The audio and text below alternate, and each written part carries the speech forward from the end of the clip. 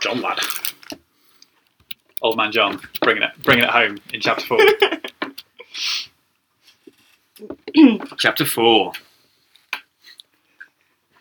I can't even read the first word.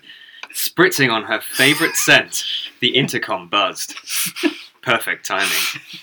She went to unlock the door and saw her phone vibrating on the side table where she'd left it. The screen read 6 missed calls, all from work. She hastily picked it up this time before it went to voicemail. Ben, is that you? What's up? Why is she talking like that, John?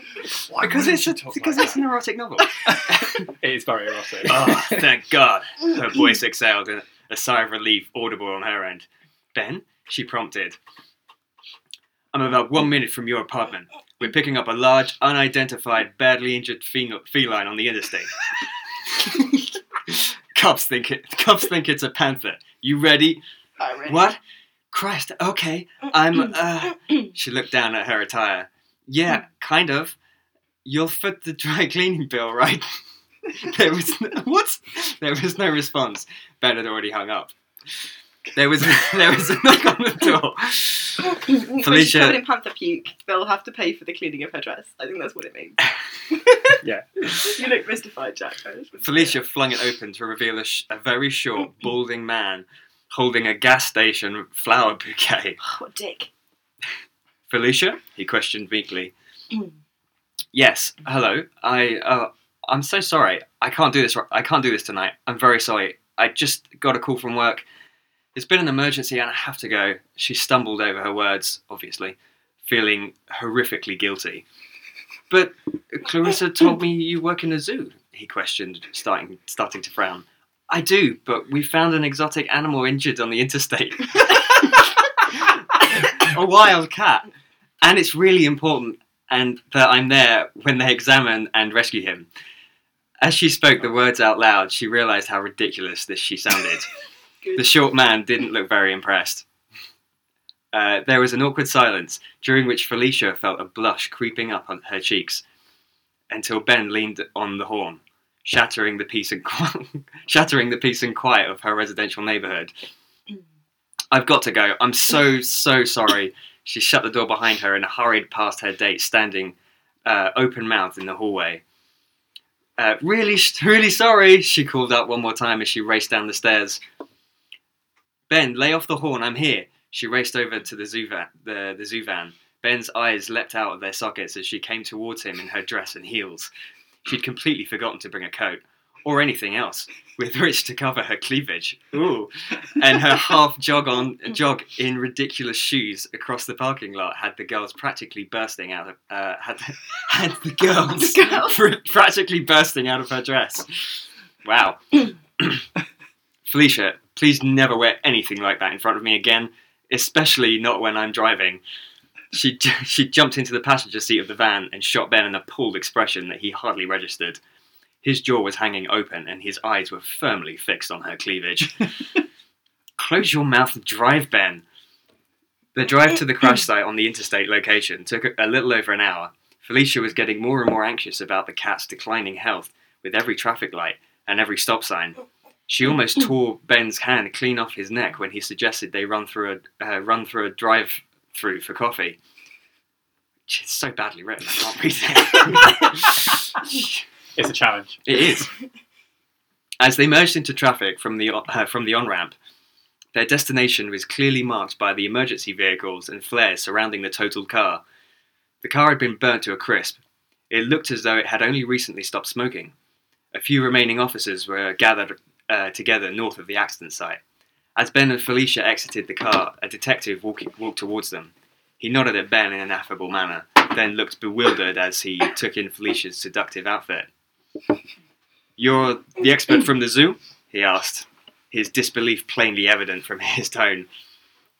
Yes, I am. You can't be pretty and intelligent. I know.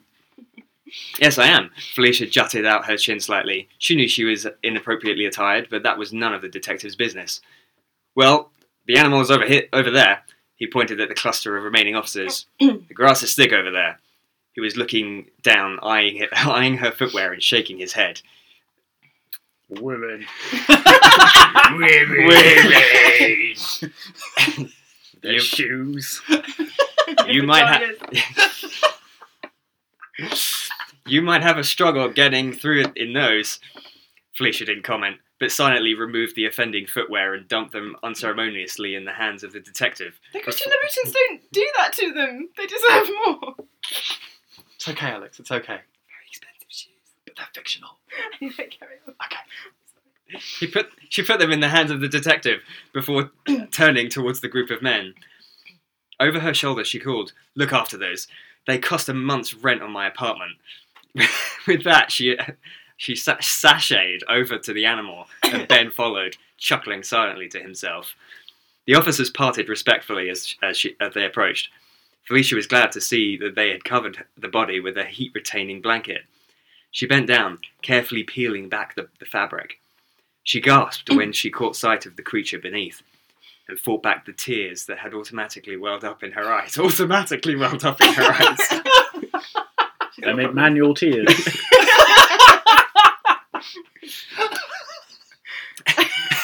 Charlie's broken. As she took in his size, larger than any species of panther she'd seen, and more muscular, she noticed his face had been almost completely mangled. Blood matted his beautiful, sleek black fur. His eyes were closed, and his breath was very light and barely perceptible. He was near death. It took all of Felicia's experience and practice in her field not to panic and break down. She couldn't bear it if this magnificent creature didn't survive. Trying to calm and reassure him, she found a spot that wasn't torn and bloody on his neck and gently stroked him. He whimpered in Pretty sure you're response. not supposed to stroke wild animals. She's so experienced. So experienced. So experienced. So experienced that she didn't break down. That's how I know she's experienced. We have to get him out of here now. His temperature is dangerously low, Ben. He's lost a lot of blood. The blood had seeped into the ground beneath her, and she could smell the thick iron scent of it, and feel its sticky wetness coating her bare knees. Oh yeah, that's going to come back. That image is going to come back. Yeah.